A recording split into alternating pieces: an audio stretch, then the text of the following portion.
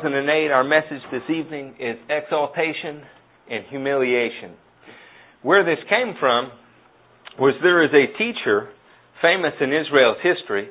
His name is Hillel, and he lived just prior to the time of Jesus, and he formed a school of teaching along with a contemporary named Shammah, and these two men, Hillel and Shammah, are what the Israelites called Zugats. And that means two teachers. They taught that teachers came in pairs of two and usually of opposing points of view. The idea was that two men who had slightly different points of view, both called to teach Israel, would give Israel a more complete or holistic picture of what God's Word said. Most of the time we don't see things like this in our culture, and the reason that we don't is we're so fiercely individualistic that we would have a hard time listening to two teachers that had differing points of view. We simply want to declare one right and the other wrong. Well, the Hebrew mind has no such problem with contradiction. It can see Dre is right and John is right, even though they're describing something slightly different. It is not always a linear progression of thought and a sum total answer. Having said that, Hillel has become somebody that I admire. And I hear many of Jesus' teachings are echoing or furthering things that Hillel said.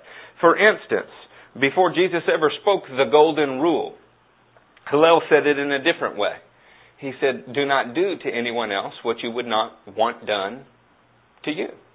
Very similar to what Jesus said. Do unto others as you would have done unto you. One was a negative statement, the other was a positive statement, but you can see these are like two men speaking about the same subject.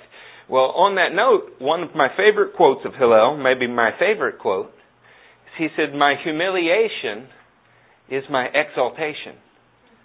Then the next paragraph starts, and my exaltation is my humiliation. And at first it sounds like a paradox, but what he's saying is, it's in the times that he's been most humiliated that God was able to exalt him and use him. And in the times that he felt the most exalted, that ultimately he was humiliated of his behavior. And I found profound wisdom in this. In fact, in many ways, his teachings prepared Israel, the remnant in Israel that received the teachings of Yeshua. He prepared them because so many of his teachings were godly like that this was not a brand new concept. Well, with that in mind, turn with me to the book of Isaiah. Isaiah is written 704 years before Jesus. He is prophesying. People call him the Messianic prophet, and that's because Isaiah has 66 chapters in it, and 39 of them deal loosely with the older covenant. 27 deal loosely with the newer covenant. But maybe more than any other prophet, Isaiah prophesied about Messiah and the Messianic age. I love Isaiah, and in the second chapter, we find these words, provided I can get to the second chapter. Y'all tell me when you're there. It's a small crowd tonight, but hurts my feelings when you don't talk to me. Isaiah, the second chapter, starting in the 12th verse, says, the Lord Almighty has a day in store for all the proud and lofty, for all that is exalted, and they will be humbled. For all the cedars of Lebanon, tall and lofty, and all the oaks of Bashan, for all the towering mountains and all of the high hills, for every lofty tower and every fortified wall, for every trading ship and every stately vessel. The arrogance of man will be brought low, and the pride of men humbled. The Lord alone will be exalted in that day, and the idols will totally disappear. I want to present you tonight an idea that you've heard before, but it's worth thinking about again. Not very often in our life do we have stone idols in our houses, although my neighbor does. She's from India, and she's got idols in her house. Those are very obvious idols. Something that you can see that looks like a rat with multiple heads, or looks like a woman with multiple arms. You say, wow, what an idol. But the less obvious idols that people have in their life are their own arrogance, their own pride. And when I say that, it's easy to picture somebody with their hair slicked back in a beautiful suit and an expensive gold chain and a nice car. Somebody obviously dripping with pride. And yet, if we dig a little deeper and look a little closer, Any time Jesus has made clear to us His will, and we chose a different route, this is the arrogance of man. That man would presume that he knew better for his own life what should be done than what God's Word says. Under this kind of definition, wouldn't you agree that most all of us fall under a prideful definition? How many times in your life have you known the good that should be done and simply walked away from it because it was easier to do something else? There is a day coming when the Lord and the Lord alone will stand. What this means, and what Isaiah is pointing to, is that God will strip away from the nations and strip away from the people their self-rule, their own ideas, and all that will be left are those who perfectly submit to His will. This is what is called the Messianic age. The way that Paul says it is everything in heaven and on earth will be brought under one head, even Christ. How many people in our country say, Lord, Lord, but do not do what He says? How many of us in this room say, Lord, Lord, and do not do what He says? There's a day when every proud and lofty thing will be brought low. In Proverbs, turn to Proverbs. We only have a little bit of time tonight because it's a school night. So get there as fast as you can. You'll be in the 30th chapter of Proverbs. In the 30th chapter and the 32nd verse. Tell me when you are there. The right side of the room is there. The left side. CJ, did you not bring a Bible tonight? Look on with somebody, brother. You would not go to a physics class without your physics book. Proverbs 30, the 32nd verse. If you have played the fool. Does that remind you of a 60s song? Only fools fall in love. Something like that. If you have played the fool, if you didn't read what was next, if you did not even look at what was next, but somebody said, if you have played the fool, is that a description that you want of you? Played the fool. There's a part we have open in a play. You can be Prince Valiant, or you can play the part of the fool. How many of us want to be known as the fool? Probably not very many. Listen how this proverb says this. If you have played the fool and exalted yourself, or if you have planned evil, clap your hand over your mouth. I used to tell my kids, one more word and Daddy is going to whip you. Truthfully, somebody pointed out to me the other day, the word I more often use is beat. One more word and your daddy is going to beat you. It's funny. They will take their hand, make a fist, and shove it into their mouth to keep from making another word. Because they know that something's coming if they do. Oh, that we would live our lives with such reverence for God's will. So often, we think that we know what is best. This goes all the way back to the garden. The one thing God said don't do, man has done, and we've repeated over and over and over, that we've invented doctrines for ourselves like the permissive will of God. I stood in Tiger Stadium and heard a man speaking that said, if he had known then what he knows now about God's will, he would have played professional football rather than become a pastor and then pastored. I wanted to throw up.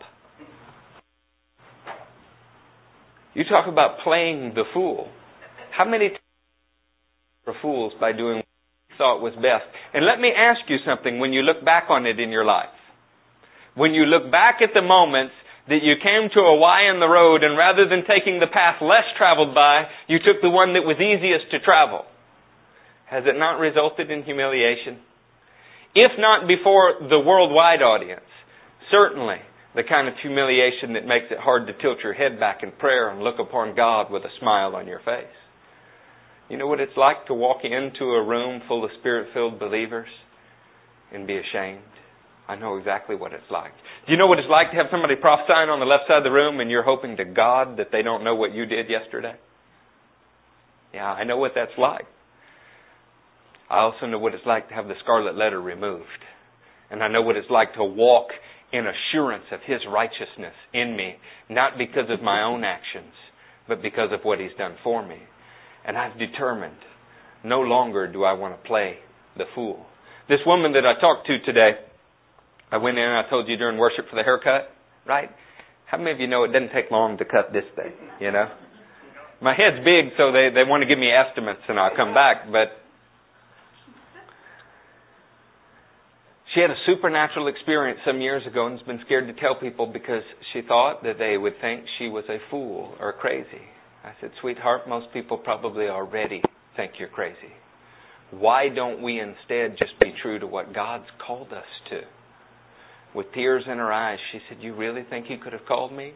I said, don't you believe there's more to life than just being a beautician?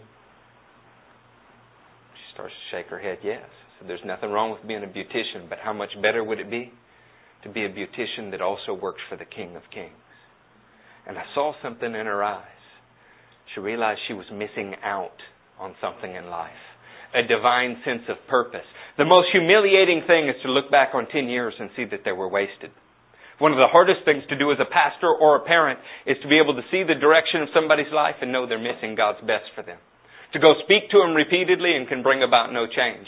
I want to confess, the whole church has been beaten with a stick several times that was just meant for 2 or 3 people in here.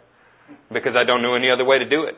After going personally to talk to you, after years of, dude, you got to do something different, I can bring about no change, and I have slipped into a habit of preaching an entire message, maybe even at a men's meeting recently, that really only applies to 1 or 2 people. But you know how that happens? It happens when you don't want anybody to be played for a fool. You don't want people to look back on their lives with regret. We don't think about this very often as arrogance, but I want you to understand it starts with arrogance. It starts with saying, I know that's true, but I'm going to do something else anyway. How many scriptures do we do that with? Do you believe God will provide for you? Who in here does not believe God will provide for them? Okay, well, we got 100% buy-in. Anybody worried this week about provision in their life? We do it all of the time. At some point, we need to do more than confess with our mouth. We need to believe in our hearts.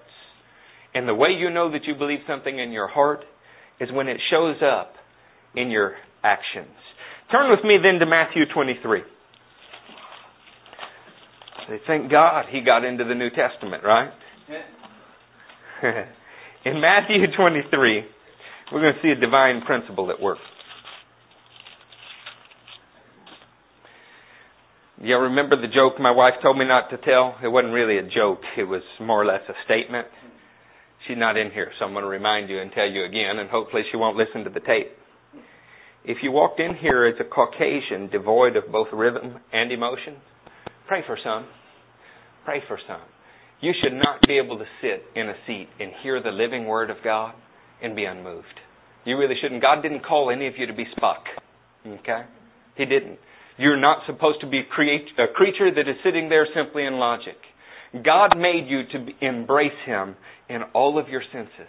He made you to embrace Him with your spirit, with your soul, and your body.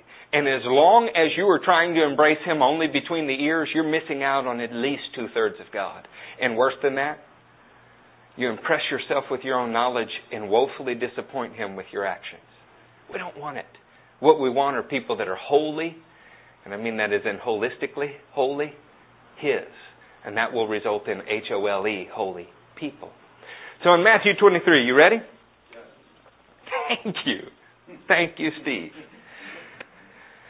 All right. In Matthew 23, starting in the 5th verse. Everything they do is for men to see. They make their phylacteries wide and the tassels on their garments long. They love the place of honor at banquets and the most important seats in the synagogues. They love to be greeted in the marketplaces and to have men call them Rabbi, which means master. But you are not to be called Rabbi, for you have only one master, and you are all brothers. And do not call anyone on earth Father, for you only have one Father, and He is in heaven. Nor are you to be called teacher, for you have one teacher, the Christ.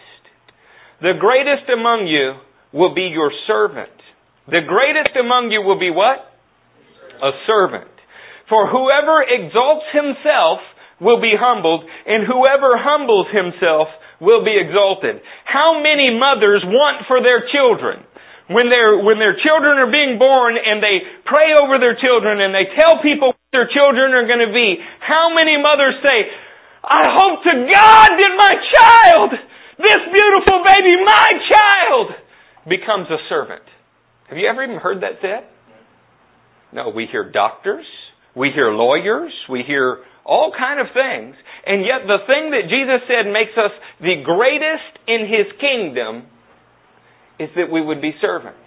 There's a divine principle at work here. When you work on His behalf, lowering yourself, He will raise you.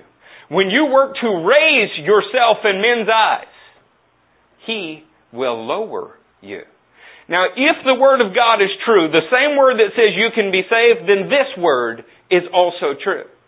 Ought we not examine our goals for our children? And if you want different goals for your children, shouldn't you examine your goals for your own life? What dictates our behavior? Is it the approval from other people? Do we do things only so that others will view us in a certain way? Are we scared to death to do something because someone might view us in a certain way? At what point does He really become Lord in our lives and He's the only one we care about pleasing? Isaiah said, inasmuch as these people praise me with their lips, their hearts are far from me. He was speaking to a nation of people that were far more zealous for God than our nation. I wonder what He would have said to us. Now in this church, I am very proud of most people's actions. I really am. And the heart of what we're getting at is I want to encourage you to keep doing exactly what you're doing. Because when you can meet in a storefront or a living room or a parking lot, and God can heal people like He did Michelle of cancer, or people in Mexico like He did with Ernesto, like He's done with all of those people, and it does not change who you are, you simply trust Him more, then what you're showing Him is you can be trusted with more of His kingdom and more of His power. I'm curious, do you think that God would heal somebody's legs in here at the expense of somebody else's soul? What is more important? To enter into hell with both legs? Or to enter into the kingdom of God without them? Jesus already discoursed on that. But let me ask you this. How many people, the further they have been raised in the spotlight, have simply fallen that much bigger? The same woman that looked at me with tears in her eyes, and today we had a divine encounter. The first question she asked me about Baton Rouge, Louisiana, was, did I know such and such, a preacher there who didn't do so well for a few years in his life? First question. It's very, very important that we understand that if we love exaltation, God will have to bring us down. But if we love to work behind the scenes, if we love to do things that only God can get credit for, He will move us up. Keep your finger in the New Testament and turn to Proverbs.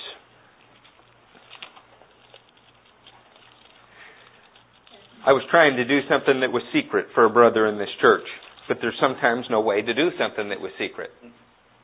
What's hilarious is I thought, this is not nearly enough help.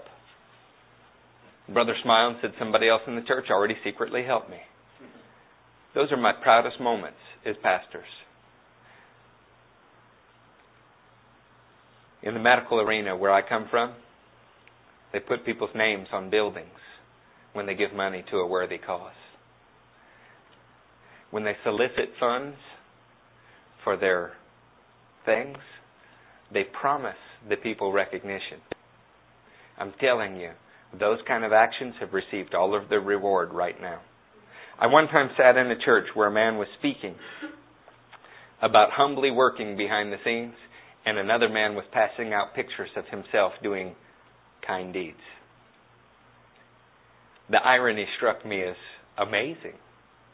It was not 6 months later the man was exposed for what he really was. He wanted to be seen as holy, and inwardly he was a dog.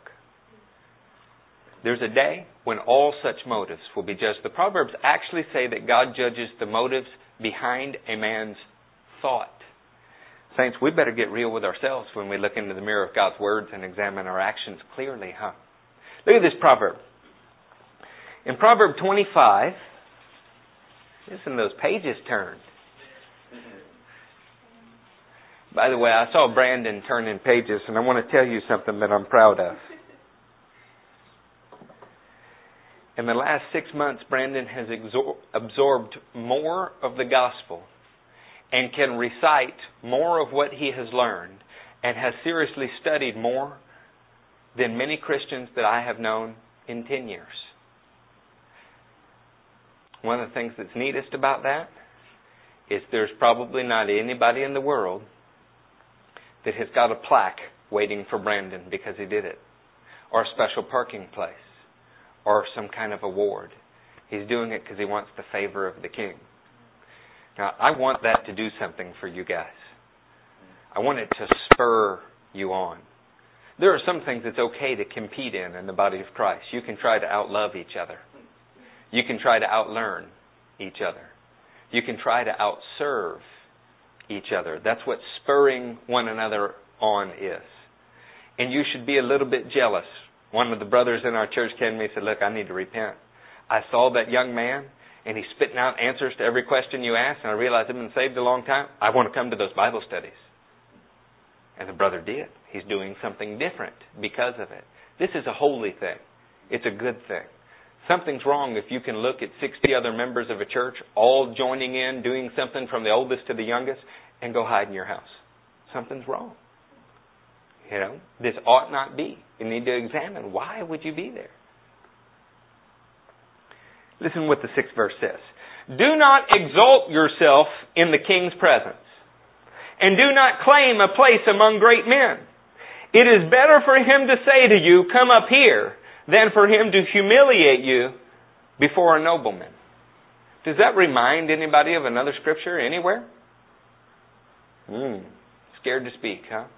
Everything that Jesus says, everything Jesus does, every bit of it can be found in the 39 books of the Old Testament. So when you find in Luke 14 a similar statement, you can turn back to the New Testament. What you're hearing is an expansion, an explanation of what that proverb says. And in the book of Luke, 14th chapter, 7th verse, he says, when he noticed how the guests picked the places of honor at the table, he told them this parable. When someone invites you to a wedding feast, do not take the place of honor, for a person more distinguished than you may have been invited. If so, the host who invited both of you will come in and say, give this man your seat. Then, humiliated, you will have to take the least important place. But when you are invited, take the lowest place, so that when your host comes, he will say to you, friend, move up to a better place. Then you will be honored in the presence of all of your fellow guests. For everyone who exalts himself will be humbled, and he who humbles himself will be exalted. This is over and over and over in the New Testament. So what you see often is a false application of it. We see a humility that says, oh, I can't do anything. I can't even walk through this door before you. No after you, no after you, no after you, and nobody even walks through the door. This is not the humility that he's speaking of. He's saying, don't presume more importance than God has given you. And if what you do is simply say, I'm a servant, only here to do your will, you will find yourself doing amazing tasks. Now, in Luke 18, you can turn a few pages. There's a familiar parable. I've taught on this many times. I called it the Pope and the Pimp. If you didn't remember a title like the Pope and the Pimp, I don't know what else I can do for you. In Luke 18, you find this principle. He says, to some in the 9th verse, who were confident of their own righteousness and who looked down on everybody else, Jesus told this parable. 2 men went up to the temple to pray, one a Pharisee and the other a tax collector. The Pharisee stood up and prayed about himself. God, I thank you that I am not like other men, robbers, evildoers, and adulterers, or even like this tax collector. I fast twice a week and give a tenth of all I get. Do you hear his self-justification in his prayer? Is he trying to convince God or trying to convince himself, you think? Maybe a little of both. And if he says it long enough and he prays it long enough and nobody slaps him in the face with the word and says he's playing a fool, he might actually believe it. And if he believes it and he's sincerely deluded long enough, he might get others to believe they could be justified by the same thing. They could even go start their own first self-righteous denomination. And they could all lead each other right into a big ditch. Listen to the way this other man approaches God. But the tax collector stood at a distance. He would not even look up to heaven, but beat his breast and said, God, have mercy on me, a sinner. I tell you that this man, rather than the other, went home justified before God. For everyone who exalts himself will be humbled, and he who humbles himself will be exalted. When a teacher says something 5-6 times, could you guarantee it's going to be on the test? Yeah, I think you probably could. The sad thing is, the kind of arrogance that chooses what we want to do rather than what God wants us to do is blinding. See, the problem with the Pharisee is that he doesn't see himself accurately. What he sees about himself is that he's okay because he has his own system of doing things.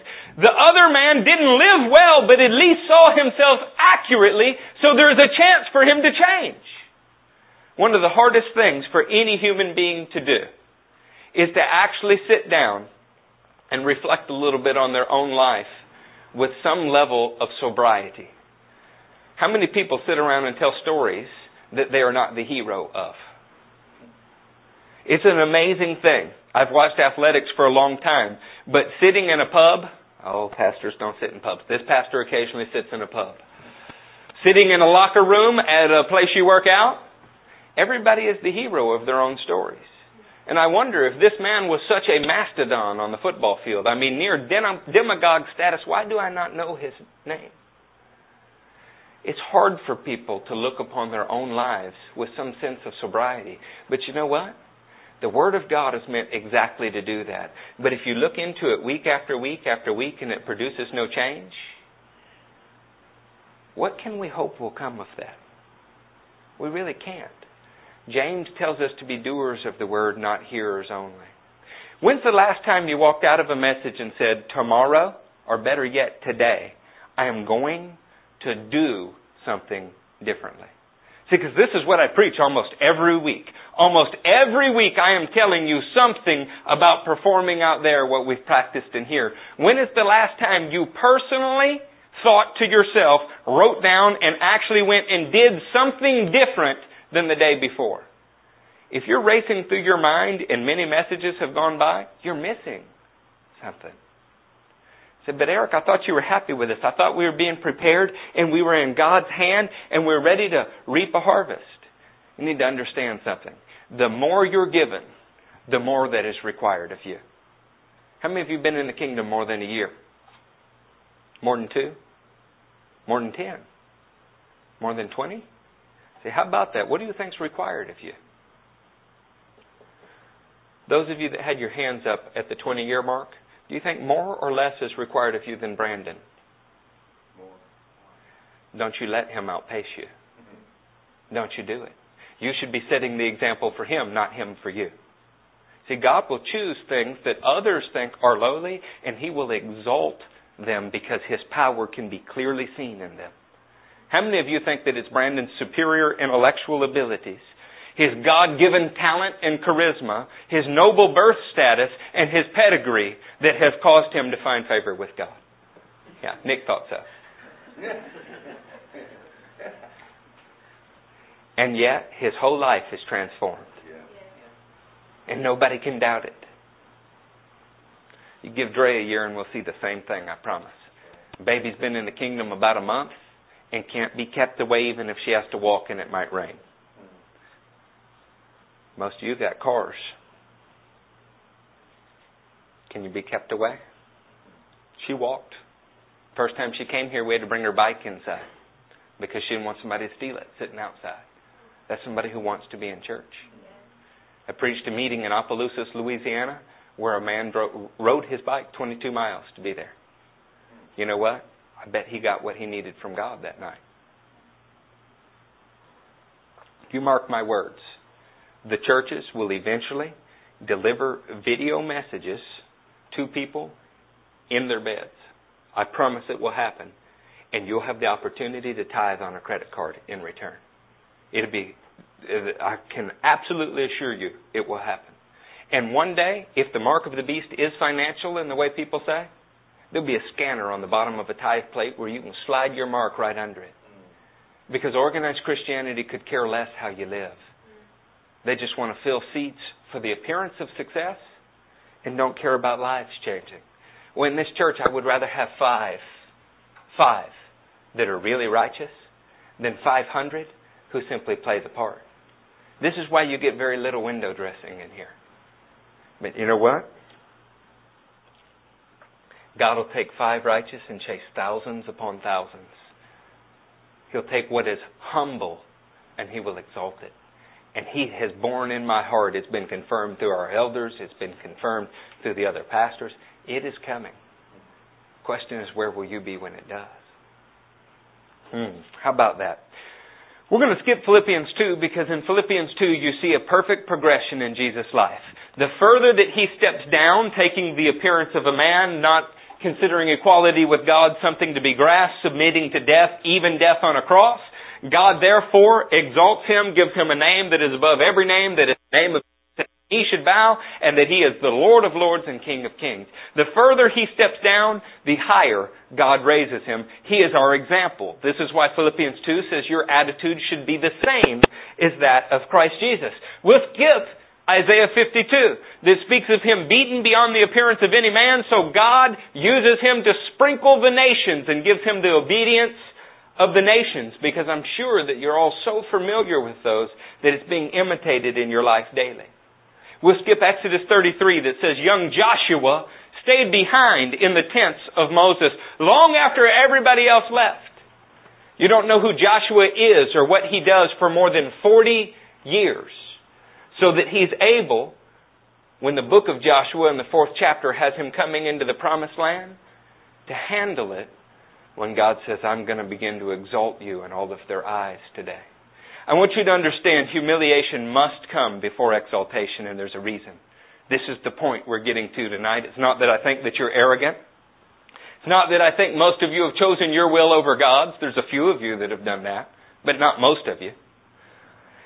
That's not why we're preaching this. The reason we're preaching this is as I was reading the book of Acts, I read something about Peter. And I thought, what an amazing thing about Peter. I said, what qualified Peter for this? And I realized that the most humbling experiences a human being could have, he experienced. So I want to walk you through some of those. Turn with me to Mark. Good. This will be Mark 8. I got 15 minutes with you. You can give me the best 15 minutes you're capable of giving? Yes. In this, we'll switch. No longer should you be feeling, oh my God, is my will the same as God's will? No longer should you be worried. I'm talking about me. I'm talking about all of you. If you have to ask if I'm talking about you, I'm talking about you more than everybody else. Now I want you to consider something. Humiliating experience in their life. I bet I've had as many as you have. In Mark 8, I want you to consider this happening. Okay? Imagine that you were standing with the King of Kings. 8:31. He then began to teach them that the Son of Man must suffer many things, and he be rejected by the elders, chief priests, and teachers of the law, and then he must be killed after 3 days and rise again. He spoke plainly about this, and Peter took him aside and began to rebuke him. Would you say that's arrogant? What's arrogant about it? What's arrogant about rebuking Jesus? You're presuming to know better than the King of Kings and Lord of Lords. Was he malintentioned? He hears that his friend is going to be rejected and killed, and he doesn't want it to happen. Would any of you feel any different? Probably not. Probably not. It's not malintended, but listen to what is told him. But when Jesus turned and looked at his disciples, he rebuked Peter. I want you to get this. He turns and looks at all Peter's peers, but then rebukes Peter. You thought I was harsh. Get behind me, Satan, he said. You do not have in mind the things of God, but the things of men. Before we go any further, I want you to have this in a personal setting. Imagine that we're all sitting here, right? And Adam is talking with me. And I turned and I said, Gabe, get behind me, Satan. Do you feel for Gabe a little bit? Does your skin crawl for him? Do you have a hard time even looking his direction? You ever watch one of those movies? That actor Steve Carell does this to me constantly. I am so embarrassed for him, I cannot hardly look at the screen. This is one of those moments in Peter's life. Peter has said something that they are probably all thinking that shows that there is a prideful problem, not pride in the sense of the Italian mobster pride, pride in the sense that he's presuming to know better than God. How many of us are guilty of that? And he gets a public, complete, and thorough smackdown. He doesn't just get called prideful. He doesn't just get corrected. He gets called Satan. Yeah, like the church lady. Think about that. How do you get out of bed the next day and go face your friends? If this was an American setting, you would simply go to a different church and pretend it never happened. Yeah, happens all the time, doesn't it? The number one reason somebody gives me when they're leaving the church is they want to go somewhere where nobody knows their name. So I bet you do. I bet you do. You want no accountability. Now, praise God, most that have said that have stopped, repented, and right back. The best thing that you can do is be somewhere where everybody knows all of your weaknesses intimately. It's humiliating, isn't it? Is it not humiliating? Of course it is. But it paves the way for something. Look at Mark 14. You can just turn a few pages to the right. Mark 14. Talking about humiliating experiences in the life of Peter. Mark 14, starting in... you know what? It's not Mark, it's Matthew 14. Sorry. So you'll turn to the left. Matthew 14, starting in... Good. 32... No, let's start in 27. Matthew 14:27. But Jesus immediately said to them, "Take courage, it is I, don't be afraid." "Lord, if it's you," Peter replied, "tell me to come out to you on the water." Is that bold? Jesus walking on the water, Peter says, "If it's you, tell me to come out." "Come," he said. Then Peter got down out of the boat, walked on the water, and came towards Jesus. It's pretty cool so far. But when he saw the wind, he was afraid and began to sink, and he cried out, "Lord, save me." Immediately, Jesus reached out his hand and caught him. Said, "Peter, I'm so proud of you for trying." Not what he said, is it? Here recorded in the best-selling book of all time, the book that has been printed more than any other book, the book that's been translated into more languages than any other book, written about Peter, Jesus' words to Peter, "You have little faith." How proud are you to be Peter at this moment? If he had a tail, it would be between his legs. Okay? Think about that. One chapter, Satan, now, "Oh, you have little faith," the doubter. How about that? How about Matthew 15? Look at 15:13. He replied, "Every plant that my heavenly Father has not planted will be pulled up by the roots. Leave them, they are blind guides. If a blind man leads a blind man, both will fall into a pit." Peter said, "Explain this parable to us." Are you still so dull? Written in the book of books by the Lord of Lords, somebody said, "Are you still that stupid, Peter?" How would you like that written down about you all times? I don't want to hear anymore that Eric's too harsh. Look at what Jesus said to this man. Calls him Satan, says he has little faith, and says, "Are you still so stupid?" Turn to Matthew 26.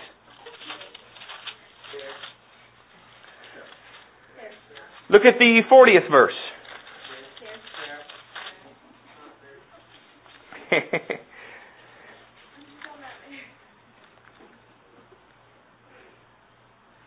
He took Peter, this verse 37, he took Peter and the two sons of Zebedee along with him, and he began to be sorrowful and troubled. Then he said to them, "My soul is overwhelmed with sorrow to the point of death. Stay here and keep watch with me." Going a little farther, he fell with his face to the ground and prayed, "My Father, if it is possible, may this cup be taken from me, yet not as I will, but as you will." Then he returned to his disciples. Who did he return to? All the disciples, and found them sleeping. "Could you men not keep watch with me for 1 hour?" he asked Peter. All of them are sleeping, but who gets the blame? Is that humiliating? Peter can't stay awake with Jesus the last day of his life, even for an hour. Is that humiliating? Of course that's humiliating. In John 20, you don't have to turn there, I'm going to tell you. John writes down, he says, the disciple who Jesus loved outran Peter to the tomb. Written in the book of books for all of time that Peter was not swift of foot, that somebody else outran him. What's the most famous thing that's humiliating that's written about Peter? It's in the 26th chapter. Lord, even if they all fall away, I will never fall away. And what did Jesus say to him? Before the cock crows tomorrow 3 times, you will have denied me. How humiliating do you think that was? Actually, Jesus looked straight at him the 3rd time the rooster crowed. Everybody knew it. How humiliating do you think that was? Turn with me to Acts 5.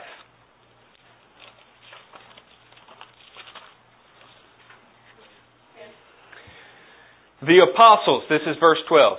The apostles performed many miraculous signs and wonders among the people. And all the believers used to meet in Solomon's colonnade. No one else dared join them, even though they were highly regarded by the people.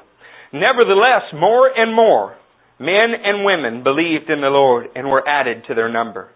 As a result, people brought the sick into the streets and laid them on beds and mats, so that at least Peter's shadow might fall on some of them as he passed by. All of the apostles are there. Why is Peter's shadow the only one they're trying to get in? I'll give you a hint. It is not because he's the Pope. God had uniquely prepared this man in a way that no other man had been prepared. He had suffered public humiliation for the gospel over and over and over and saw it as life-giving correction to the point that when something supernaturally profound was done in his life, extraordinary in a way that few men on the globe have ever seen, it did not cause him to be full of pride. You know why? He remembered when he was called Satan. He remembered when he had little faith. He remembered when he was still so dull. He remembered when he said, I will never fall away. He remembered when he said, I couldn't stay awake even 1 hour. He remembered the times he was outpaced by the other disciples. And it kept him in a place of humility while God exalted him. I want you to consider something, the next correction that you're given. I want you to consider the next humbling situation that you're in. Perhaps it is a stepping stone for God to be able to exalt you without ruining you. How many men have not been able to handle the success that God gave them? The nation of Israel did great as long as they were despised by everyone else. During the time periods called their golden age, when the other nations flocked to them to see their wisdom, their wealth, God's blessing, it became a snare to them. Christians are really no different. We get our names on signs bigger than the rest of the world for everybody to see, and inevitably the sign has to be taken down and the people embarrassed. I didn't teach the message to beat you up. I do want you to consider that if you put your will before God's, it's arrogant. It will humble you. But more than anything else, I want you to learn to see exaltation, to use you without destroying you.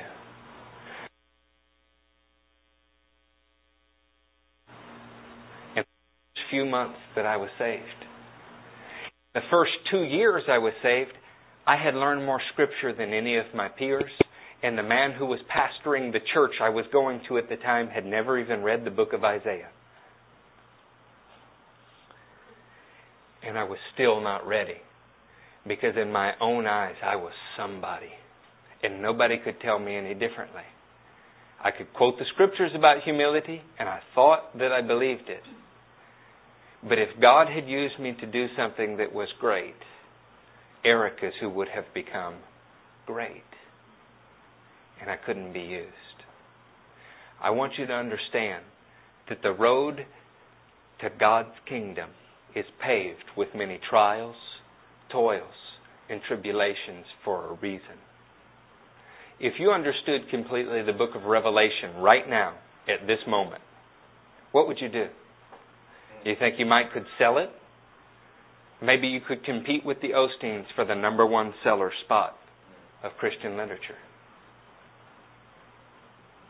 God's looking for people that do not need, and I'm an admirer of the Osteens and what Lakewood has done. But God needs people who can work behind the scenes that He doesn't share His glory with.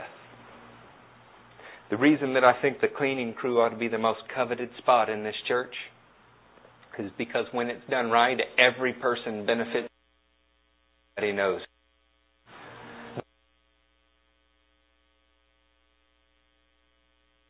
Trained for ministry, silent, because pastors serve everybody and transition all that God has put in to those people without credit. If it's done well, you never even know where it's happened. This is also what all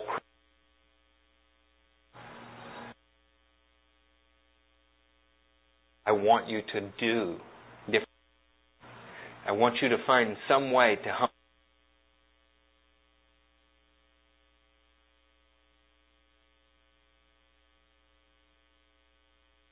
The most obvious way might be that maybe there is a relative or somebody in your life that your pride just does not want you to call or talk to because you remember all of the things that they've done to you. And you remember that they deserve the position that they're in right now. And yet, if you humble yourself, it might be for their benefit. Jesus actually gave His body on a cross for our benefit. Each time the Lord's called me to do that with a relative, each time, eventually, they got saved and healed. And they're either watching right now or are in the room. That's amazing, isn't it? If not a relative, a boss, somebody who's wronged you in some way, find somebody that you can humble yourself with. Somebody for the benefit of the gospel. And you know what? Every step you take down in your own eyes is like taking a step closer to the King of Kings. I'm going to close with one more story. Corrie ten Boom is a woman that I admire. I heard her tell this testimony before she died, and it has never left my ears. When asked by Focus on the Family what moment she felt closest to God in her life, she was preaching in Germany after the war. A man steps out of an aisle and begins walking towards her. Having been in a concentration camp herself, and most of her family dying in that concentration camp, she was immediately taken back in her thoughts to standing naked and humiliated in a line full of people, and this man was the prison guard who was abusing them. Her sister died in that camp. And before she knew it, as she's flashing back in her mind, she found him standing face to face with her at an altar. And he said, "Fraulein, I know that God has forgiven me, but I need to know that you have forgiven me." This is a moment in most people's life where they would know the good that they should do and walk away from it, choosing a path that ultimately is arrogant. Although it doesn't feel like it, it feels justified. Most of us would simply walk away or say the man deserves what he gets, or let God forgive him, I never will, or something like that. She said deep from within her, as her mind was saying, "I can't," out of her spirit came the words, "I forgive you." She said at that moment she felt closer and more connected with God than at any moment in her life. Saints, the further down you can step for someone else's benefit, the closer to God you are stepping. Of all the things that I could teach you, whether it's eschatology or Hebraic roots, or notes about the Hebraic language or its Greek cognates, or anything that I could teach you, if I could teach you to step down for other people's benefit so that God sees you as stepping up, that would be the only thing that really matters. You can see that we support missionaries that don't have a great grasp on theology. but they step down constantly for other people's benefit. And so in God's eyes, they're heroes.